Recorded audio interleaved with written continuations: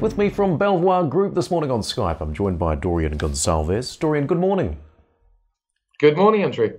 Look, an update this morning on your financial services division. Looking good. How's it performing? Very, very well. I mean, a quick reminder on the sort of financial services side. You know, we've said for the last 2 years that financial services is a perfect marriage between a mortgage advisor and we've increased the number of mortgage advisors from 16 in fact, it was less than that, slightly less than that. It was 13 at the beginning of 2016. We've now grown that to 160 mortgage advisors, which is significant, and it's a perfect marriage between a mortgage advisor and a driven, committed franchisee operating from premises. And of course, we have 300 of these sort of franchisees operating in branded premises across the UK. So the premises will provide mortgage leads.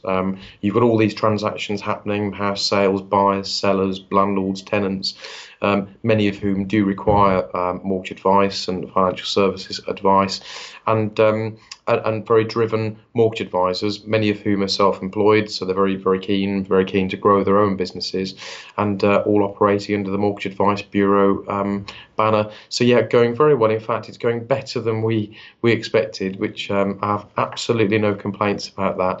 And good, strong sort of update this morning by RNS. And in the year to date, you've written close to 8,000 mortgages. Just under. And in fact, so we've written just under 8,000 mortgages written year to date. We've had 37 advisors join us. That's net. So we've had a few more join, some drop off, but the net number is 37, which is ahead of our forecast. And that's that's a 30% increase year on year in advisor numbers, and it will contribute 1.9 million of gross profit in the full year. So yeah, going well. And what's the longer term ambition here, Dorian, for the division? Yeah, I mean, we're at 160 mortgage advisors. So, and a lot of these mortgage advisors are not yet based within our network of 300 offices. So, my point being that the rollout of advisors across our 300 offices is only at the very early stages. You know, this is the beginning. A lot of the existing mortgage advisors already have their own lead sources. You know, a lead source is an agent introducing leads to them. A lot of these advisors already have lead sources. So really the upside from our franchise network is still to come. Can you tell me a bit more about this new exclusivity agreement that you've announced today? Yes, certainly. I mean, Dacres is an independent agent. They're not affiliated with us as such. You know, it's a separate estate agency chain, and we're simply taking over their financial services division with a view to helping the management team at Dacres grow the revenue from their existing advisor base of 4. We think we can increase the number of advisors, increase the penetration rate from house sales to mortgages, and it's really just a win-win arrangement for both the management of Dacres and the financial advisors who will be benefiting from the revenue. And what about your expectations as far as profit contribution here? Yeah, about 100k on this particular deal. In a full year, and that's not factoring in any sort of growth as such in advisor numbers.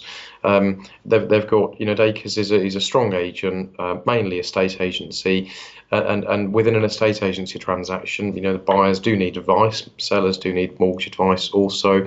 So you've got a lot of these transactions happening, and we think we can do a lot more with it. It's a really good fit. We like the management team at Dacres. They like the way we operate, and they've seen the sort of success of our financial services division, and clearly they'll benefit from that going forward. I think you've summed it up quite nicely in the announcement this morning, this move into financial services, describing it as a win-win for you.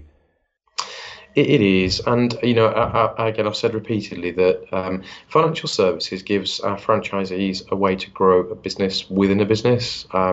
It's getting more difficult to obtain face-to-face, high-quality, whole-of-market mortgage advice on the high street, only because the number of agents on the high street has been falling over the last few years, and yet at the same time our business has been growing. So we're still a firm believer in having outlets where clients can walk in and receive advice, property advice and mortgage advice. And our franchisees are very excited across the whole of the network to get involved with this. But as I said earlier, we're still at the very, very early stages of the rollout to the franchisee network. So yeah, the upside of that will come in the next period. Well, you and I spoke at the time of your first half numbers. How's the full year looking for you? It's I mean, we said back during an AGM update, or an update sent at the same time as our AGM, that we were confident about meeting market expectations. We still remain highly confident about achieving market expectations, and we've had 22 years of unbroken profit and turnover growth, soon to be 23. So yeah, we're confident about the numbers this year. And what about the tenant fee ban? Much impact there for you? I think it was always going to have an impact on us, and 3 years ago when it was first announced, it's almost felt for 3 years like the sword of Damocles has been hanging over us, but it hadn't actually fallen. Now the tenant fee ban started earlier this year, and we modelled the removal of tenant fees, and I'm very pleased to say that the impact actually isn't as bad as we initially modelled. Well, performance is better than the initial model, and ultimately, franchising is very different to corporate estate agency. Franchisees don't want to lose income; they don't want their salaries to drop, and they're very driven individuals. So as long as a franchisee has the right tools, whether it's financial services or additional products or insurance products, other things that can be sold to their customers, then they'll really fight tooth and nail to continue growing their business. So franchising is proving to be one of the strongest growth areas across estate agency and lettings. And given the growth in your share price over the last 12 months, over the last year, that must be becoming quite a valuable currency for you in the space? Yeah, I mean, the share price has increased by over 30% in the last 12 months. But bear in mind that the share price fell 3 years ago when the tenant fee ban was first announced by around 30%. So it sort of feels to me that we're at the point now where the market recognises that although tenant fees have now been banned, that our business is in a very strong position. It's different to other property businesses in that we have driven franchisees in every outlet, and franchisees consistently outperform branch managers in almost every industry. So it's not unique to us. Yet we're very passionate about franchising, and we think that going forward, franchisees will continue to grow their market share. They're proving they can do that regardless of the backdrop. And how's the online side of things for you?